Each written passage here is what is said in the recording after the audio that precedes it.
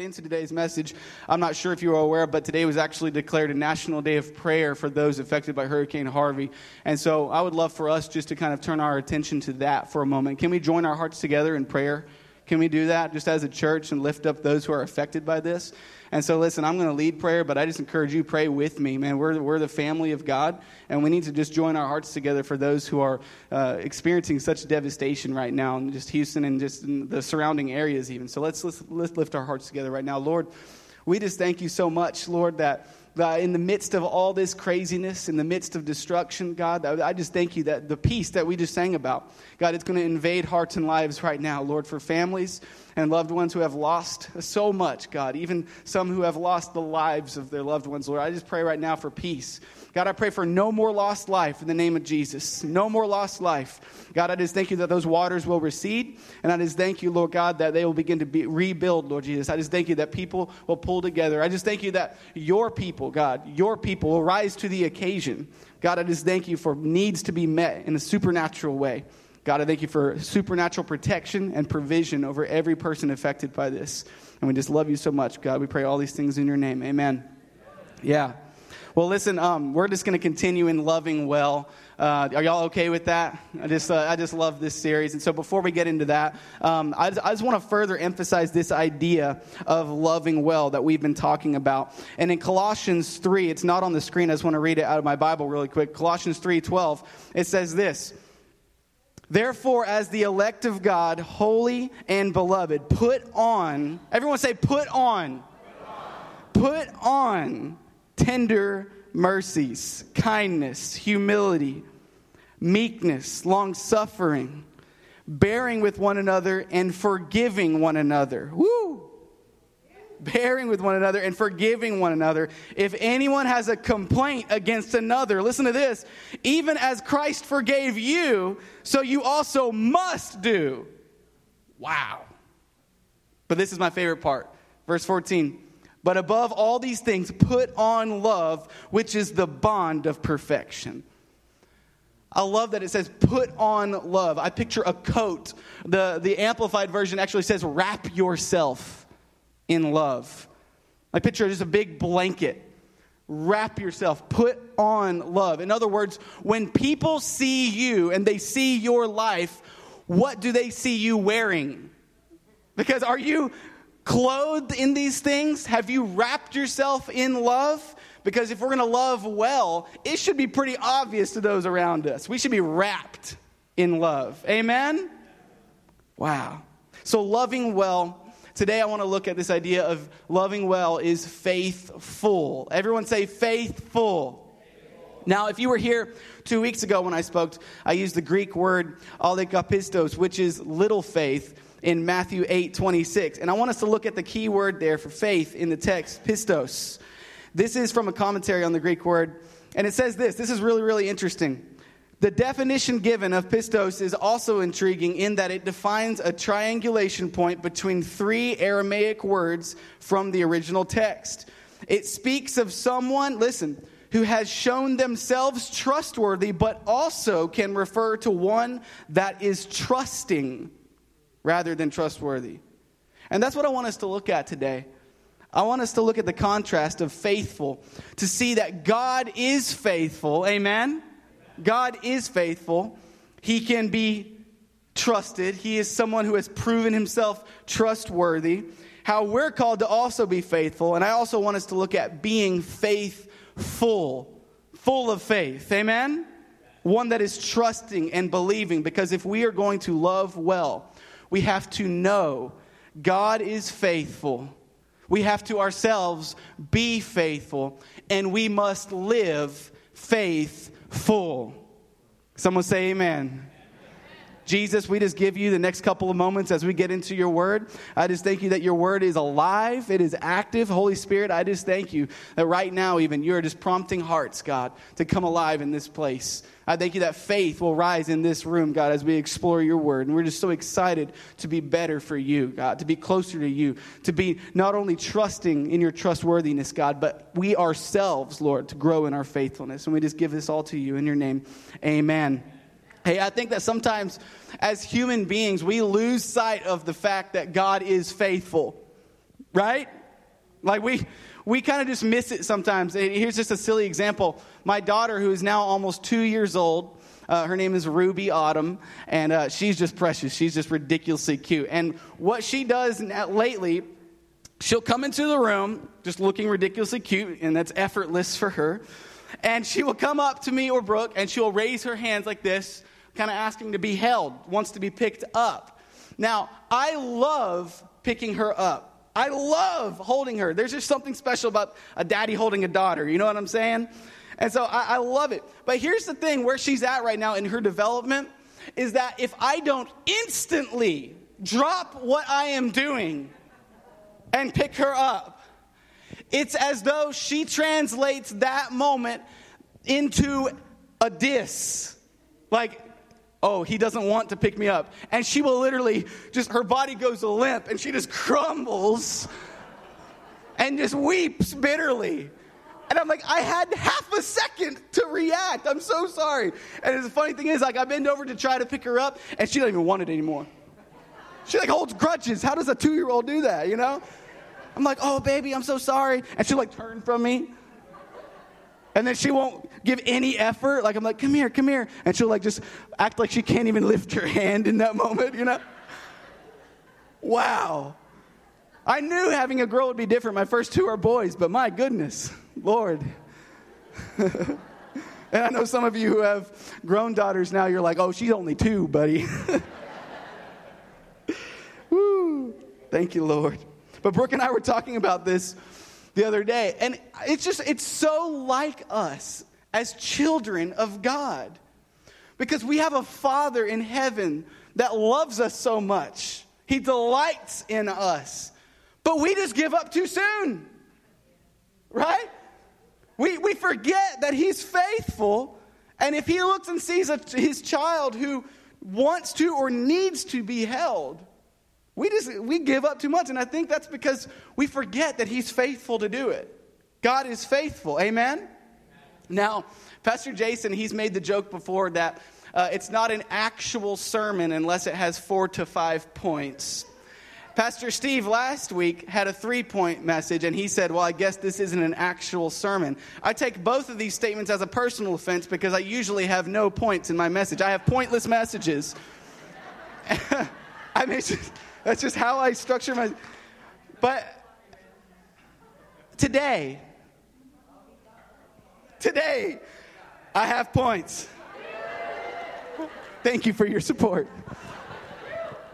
But there's only 3, so it's still not a real sermon, you know. But I do have 3 points today, so I want us to look at this first point. If we're going to love well, we have to know that God is faithful. Amen? If we're going to love well, we have to know that God is faithful. Look at Deuteronomy 7:9. Therefore, know that the Lord your God, he is God, the faithful God, who keeps covenant and mercy for 1,000 generations with those who love him and keep his commandments. Wow, 1,000 generations. Kind of like when Jesus said, hey, forgive somebody 70 times 7. It's not like we're supposed to actually calculate the amount of generations that his faithfulness endures. What it's saying here is that, wow, it's pretty much endless. It's a large number. It's something you can't put a number on. He is the faithful God, and he keeps the covenant and mercy. Wow. Amen? Look at Lamentations 3:22. It says, through the Lord's mercies we are not consumed, because his compassions fail not. They are new every morning. Great is your faithfulness. Wow. There's an old song. I was raised in church, you know. Pastor Jason likes to say, cut my teeth on the pews, right? And there was a song, great is thy faithfulness. Anyone know that one? Great is thy faithfulness, morning by morning, new mercies I see. It's a good song. I'll stop there, though. The Lord is my portion, says my soul. Therefore, I hope in him. You can hope in him because he's faithful, yeah? And I love it. It says new mercies every morning. Not leftover mercies from the day before. They're actually brand new because we need that. Amen? And how are they new? It's because he's faithful. It's because he's faithful. Now, these are Old Testament, and my goodness. When I started looking up faithfulness and faithfulness of God, the book of Psalm itself was just overloaded with it. And I encourage you just to do some word searching on your own. But let's just jump over to the New Testament real quick. That's another idea of the faithfulness of God in Philippians 1:6. It says this, and I love this. We talked about this in youth a few weeks ago. Being confident of this very thing, that he who has begun a good work in you will complete it until the day of Jesus Christ. You can be confident because he is faithful. Amen? You may feel like God has no idea where you're at right now. Or you may feel like, you know what? I believe that he did begin a good work in me, but that was a while ago, and I feel pretty distant from that beginning good work. But my Bible tells me that he is faithful, and we can actually be confident in that. He is faithful to complete that work. Amen? Is someone getting encouraged in here today? Because I am. He's faithful. He'll complete the work. But here's the interesting part that I think a lot of us overlook. Complete the work until the day of Christ Jesus. Now, I don't know about you, but when I look at the word complete, it means complete. Like finished, done. But this says until the day of Jesus Christ. It doesn't say on the day of Jesus Christ. So this tells me that the completion is an ongoing process. Amen? See, he is faithful to complete the work, but you still got to do work. Turn to your neighbor and say, do work. Do work. And this is what I mean. Look at it. One chapter later, Philippians 2, starting in verse 12, says this. Therefore, my beloved, as you have always obeyed, not as in my presence only, but now much more in my absence. Let's stop right there. I love that. Like what I was explaining to the teenagers on a Wednesday night when I looked at this verse is, hey, not just while you're here at church, not just when your youth pastor is looking, not just when you're putting on your Sunday's best and your Sunday's smile, but so much more so out there, when you're home, when you're at work. Work out your own salvation with fear and trembling. Do work. But look at verse 13. For it is God who works. I love this. So which is it? Do we have to do the work? Or does God? Yes. It is God who works in you both to will and to do for his good pleasure. So I think it's interesting because it says we need to work out our own salvation with fear and trembling. But it also said it is God who does the work. And chapter 1 says he's faithful to complete the work until the day of Jesus Christ. Amen? So what is this work that it's talking about? I think a lot of times we have too much working on it and not enough resting in it. See, like working on it, that's something that we like to say when we identify a flaw or imperfection in our own lives. Oh, that area, yeah, that weakness right there, I'm working on it. Right? Yeah. That's God, I'm working on that. But what he's calling you to do is actually fully surrender that and rest. So Jesus said, my yoke is easy, my burden is light. So there is a burden, there is work, you got to do work. But at the end of the day, he's the one who's completing that work until the day of Jesus Christ. Amen? He's faithful, and I think that shows his faithfulness. Jesus said, come to me, all ye who are weary and heavy laden, and I will give you rest. Rest. You might not have everything you want or want everything you have, but you have everything you need when you rest in him. And he's faithful. He's faithful. Wow. He's faithful to complete the good work in you. Our faithful God wants us to live in freedom. Amen? Now, freedom not only from our sin and shame, but from addiction, from guilt, from anything that has been spoken over us to give us a false sense of identity or even an insecurity. Freedom from those things. His faithfulness brings us freedom. Amen? His faithfulness brings us freedom. Now, I want to make this statement. Less bondage isn't real freedom. Less bondage isn't real freedom. Now, here's the truth. True freedom is not the absence of something, it's the presence of someone. And this is what I mean by that. A lot of times when we think of freedom or I'm free from that, we parallel that with, okay, well, what am I now free from? The absence of. Like, is it the absence of that addiction that I used to struggle with? The absence of falling into that temptation? The absence of that illness? The absence of whatever? I'm free from that now. That's all true, but I think more so it's true of the fact that true freedom is the presence of someone, and his name is Jesus. And he's faithful. He's so faithful, in fact, that if you recognize his faithfulness and his presence graces your daily lives, you will walk in freedom. It's his presence, where light is, darkness cannot dwell. It's his presence alone that allows you to walk in freedom. Amen? So less bondage isn't real freedom. And if you live knowing God is faithful, you can walk not just in less bondage, but complete freedom. We can love well when we are living unbound, free lives because he's faithful. Amen? He's faithful. And look at 1 John 1:9. If we confess our sins, he is faithful. God, it blesses me. If we confess our sins, it's not like there's a moment where, all right, well, you're confessing that again? Come on, get your stuff together, boy. No, he is faithful and just to forgive us our sins and cleanse us from all unrighteousness. He is faithful. Amen? And then Revelation 19 says that there's a rider on a white horse, and his name is faithful and true. Whew. We don't have time to get into that text, but it's powerful. It says his name is faithful and true. So you need to know today that if you're going to love well, you can't just recognize the fact that God is faithful, because that is absolutely true. But you have to recognize that he is faithful. It's who he is. It's one of his names. He's faithful. Amen? We serve a faithful God. Yes? Number 2. Look at that. Points. Whoa. If we're going to love well, we have to be faithful. So we just looked at how God is faithful. Now let's look at how we're supposed to be faithful. Galatians 5:22, it lists the fruits of the Spirit. The fruit of the Spirit is love, joy, peace, long-suffering, kindness, goodness, faithfulness, gentleness, and self-control. Against such there is no law. We looked at this a few weeks ago, focusing on the love part. But faithfulness is right there with it.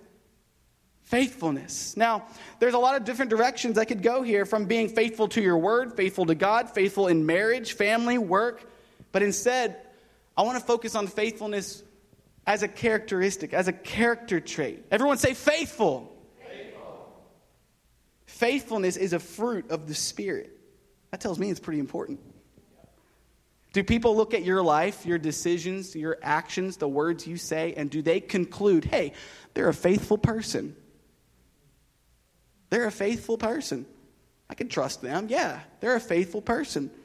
Listen to this. I believe that faithfulness in you shows the world a faithful God in you. If someone can have faith in you and you're modeling your life after Christ, then they're that much closer to being able to put faith in God. Are you faithful? We're called to be like him, correct? So I know you might be thinking, well, you just said that faithfulness is one of his names and Jesus is God, so it comes quite naturally to him, right? But Jesus actually modeled a lot in his humanity for us to follow. And this is really, really neat. Look at this. It's something that I read earlier this week, and it's from Joe Blinko. He's a former associate of the Billy Graham Evangelistic Association. And it's his commentary on Mark 6. And in Mark 6, it's where Jesus is in his hometown of Nazareth. He's being rejected. And in Mark 6:3, it starts with the crowd saying, wait a minute, isn't this man the carpenter, the son of Mary? And that was actually intended to be a jab, right? He wasn't able to work mighty miracles, it says. And they kind of said that, like, oh, wait a minute, he's just the carpenter. He's Mary's son. But listen to what Joe Blinko says. This is so cool. It's worth our attention to note that this passing reference to Jesus with direct reference to his profession as a carpenter contains the Greek definitive article. He's called the carpenter. The intent could so easily be overlooked, but let me cast it for you in words we can remember. The inquirers are saying something very direct, but within their remark is an indirect statement about Jesus as a part of the professional community. He was the carpenter in Nazareth, as though one might say, if you're looking for someone who will do a reliable job, who's dependable as a worker, the carpenter you want in this town is a specific one, and his name is Jesus, Joseph's son. If he quotes a price, he'll stick to it. If he says he'll be there at 8 a.m., he'll be on time. If he promises a quality job, you better believe he'll give you a quality job. Jesus was faithful even in his earthly job before starting his ministry. He is faithful. He was the carpenter. Are you faithful? Okay, well, what about faithful to God's will for me? I think that sometimes we like to stand still and say, God, I want to know your will, and I'm not going to move until I get your will, and just give me your will. What's your will for my life? And God is just saying, hey, your will, you already know my will, to walk humbly, to act justly, to love mercy. We just looked at it, loving well. That's God's will for you right now. Be faithful to what he's given you right now. And as you walk in his will right now, he'll be faithful to show you his will later. Mentor of mine says this, and I think it's so prevalent to what we're talking about. If you remain faithful to do the known will of God today, he will be faithful to reveal his unknown will tomorrow. Amen? If you remain faithful to do the known will of God today, he will be faithful to reveal his unknown will tomorrow. Wow, he's faithful, yes? Even in the parable of the talents, the man went away and trusted some servants with goods. He wanted them to bring a return on what he gave them. And the servants who he had given 5 and 2 talents to, they doubled what was given to them. And they received such a beautiful response from their master. And it's a response I believe we'll all have the opportunity to receive when we stand before him one day to give an account for what we've done with our earthly lives. Matthew 25:23, his Lord said to him, well done, good and what? Faithful servant. You have been faithful over a few things. I will make you ruler over many things. Enter into the joy of your Lord. So apparently faithfulness is pretty important to God.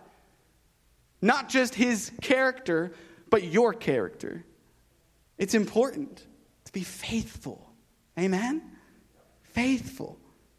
Love well, be faithful. Number 3, if we're going to love well, we must live faithful.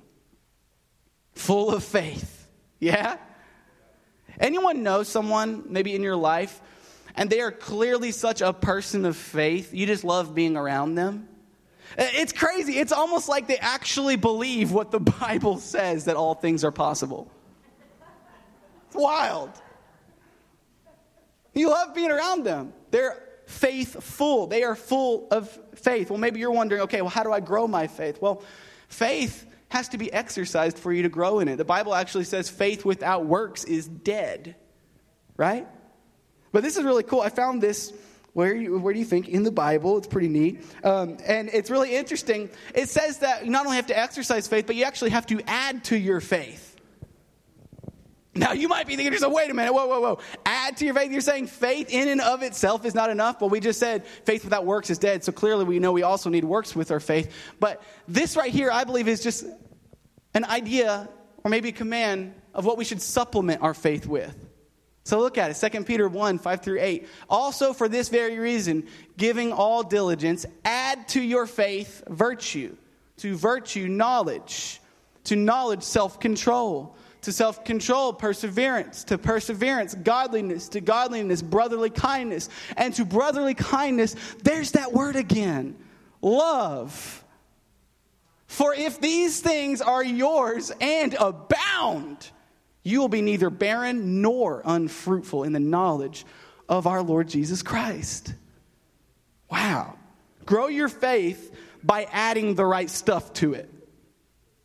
Amen? Here's an example.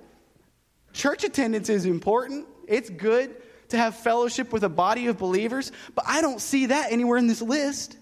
And yet, for some reason, we pat ourselves on the back for just being able to make it on a Sunday. I mean, you should. But are these things active in your life? Are you supplementing your faith with these things? Are you adding to your faith these things? Wow. Ooh, my toes just got stepped on. Thank you, Holy Spirit. Add to your faith. Add to your faith. So if you're serving communion right now, we're about to take communion in a little bit. If you're serving, you can go ahead and head to the back and prepare for that. But how else can we grow our faith? We just looked at some things we should add to our faith. How else can we grow? How else can we grow our faith? Well, I believe that making faith statements are pretty important in the life of a believer. The Bible says that the power of life and death are in the tongue. And I want to speak life every chance I get. But a lot of times speaking life, even in the face of something that is uncertain, that takes faith. And I want to go as far as to say, we should be able to exercise our faith in such a way to where we're not just making a statement, we're making a decree. Like we're putting an order in motion. My wife, Brooke, she read a book last year, and it's called Raising Burning Hearts. And it's about raising kids to be on fire for God. And in that book, they talk a lot about having a decree for your kids, a decree for your family. And so after she finished that book, we talked, and we actually spent a lot of time just digging through Scripture and developing our own family decree. And so I just want this to maybe spark something in you.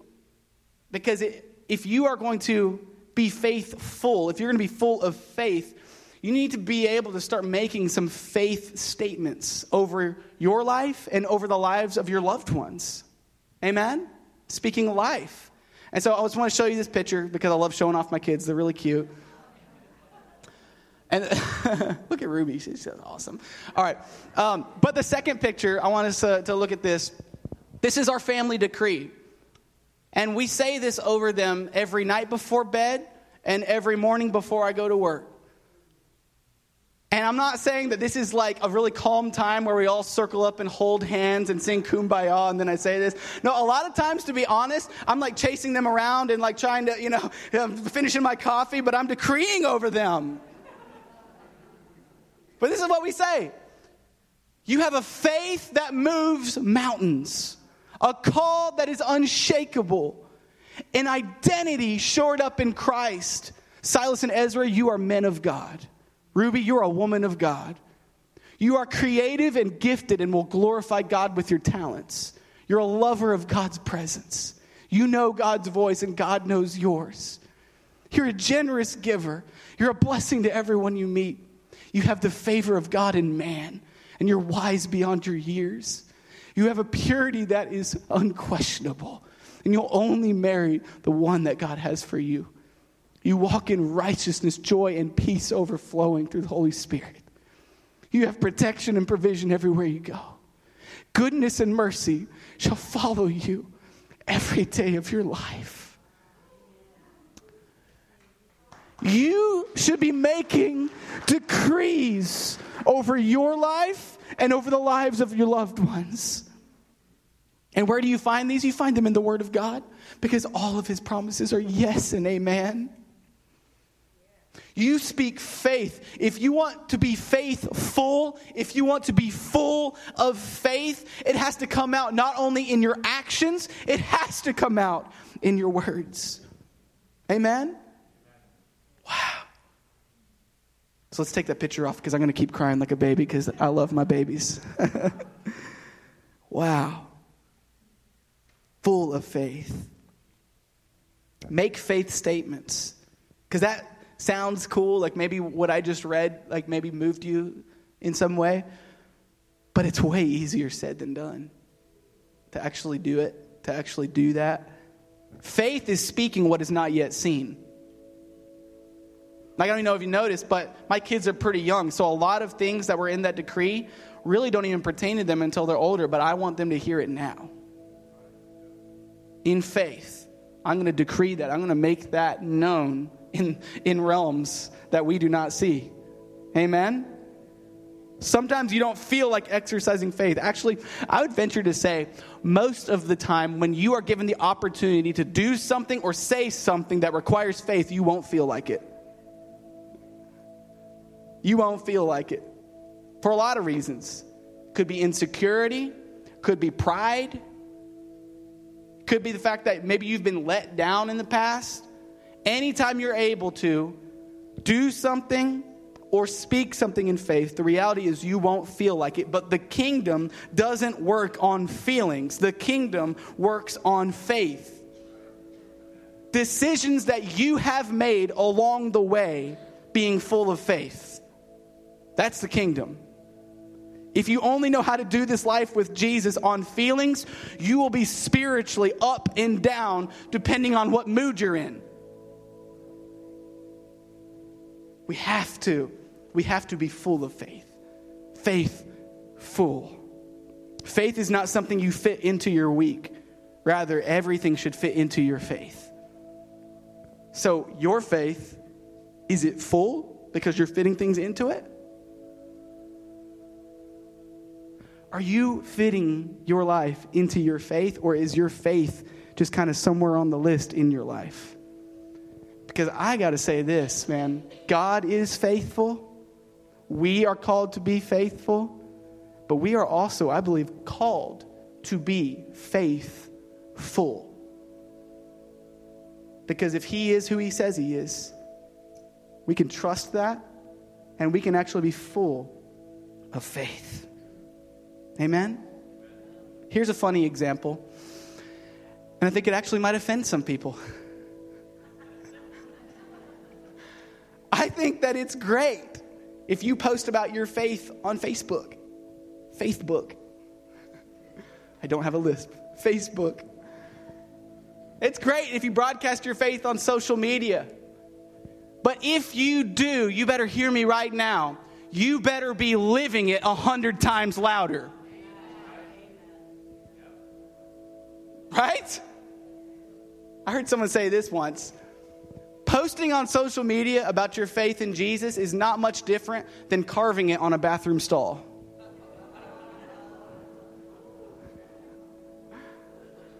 Woo!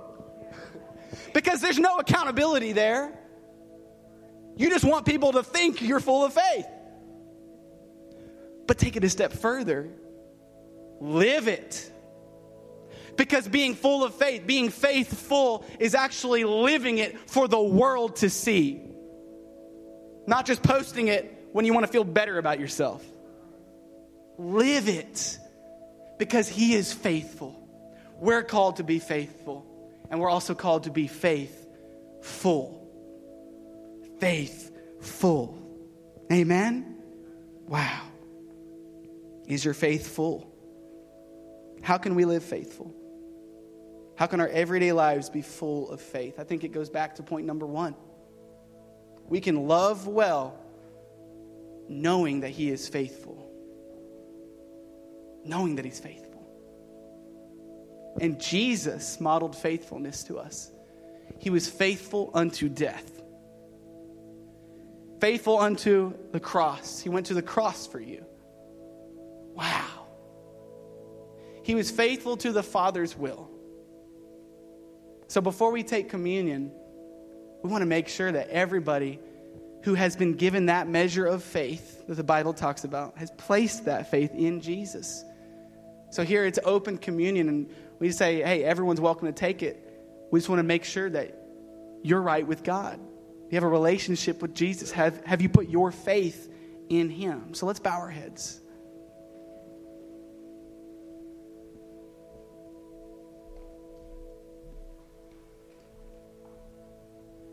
If you're in this place and you're hearing all this about a faithful God, a God who is so good and he'll never let you down, a God who loves you so much, a God who can actually cause you to live a life full of faith, and you're realizing now maybe you've not placed your faith in this God. You've not placed your faith in Jesus. Or maybe you have, but you've wandered away. And that good work that we've talked about, that good work that he's faithful to complete until the day of Jesus Christ, maybe you have a distant memory of the good work, but you recognize right now like you're just not living in that good work. You've wandered off the path. So wherever you're at in that, maybe that's you, or maybe you've never invited Jesus to be your Savior. Would you just raise your hand? And let's just pray right now. Anyone in this room? Awesome. I see your hand. Thanks. Anyone else? Praise God. I see your hand back there. Awesome. Yeah. He's faithful. Whether you raised your hand or not, whether you're watching online, hear me right now. He's faithful.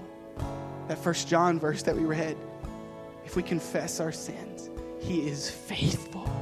He's faithful and just to forgive us our sins and cleanse us from all unrighteousness. And that's possible because of what Jesus did on the cross. So I'm just going to lead you in a prayer. You don't have to repeat after me, but I just encourage you, open your heart right now if that's you. If you need to put your faith in Jesus for the first time, or if you've never done it before, or maybe you're just coming back home, would you just open your heart?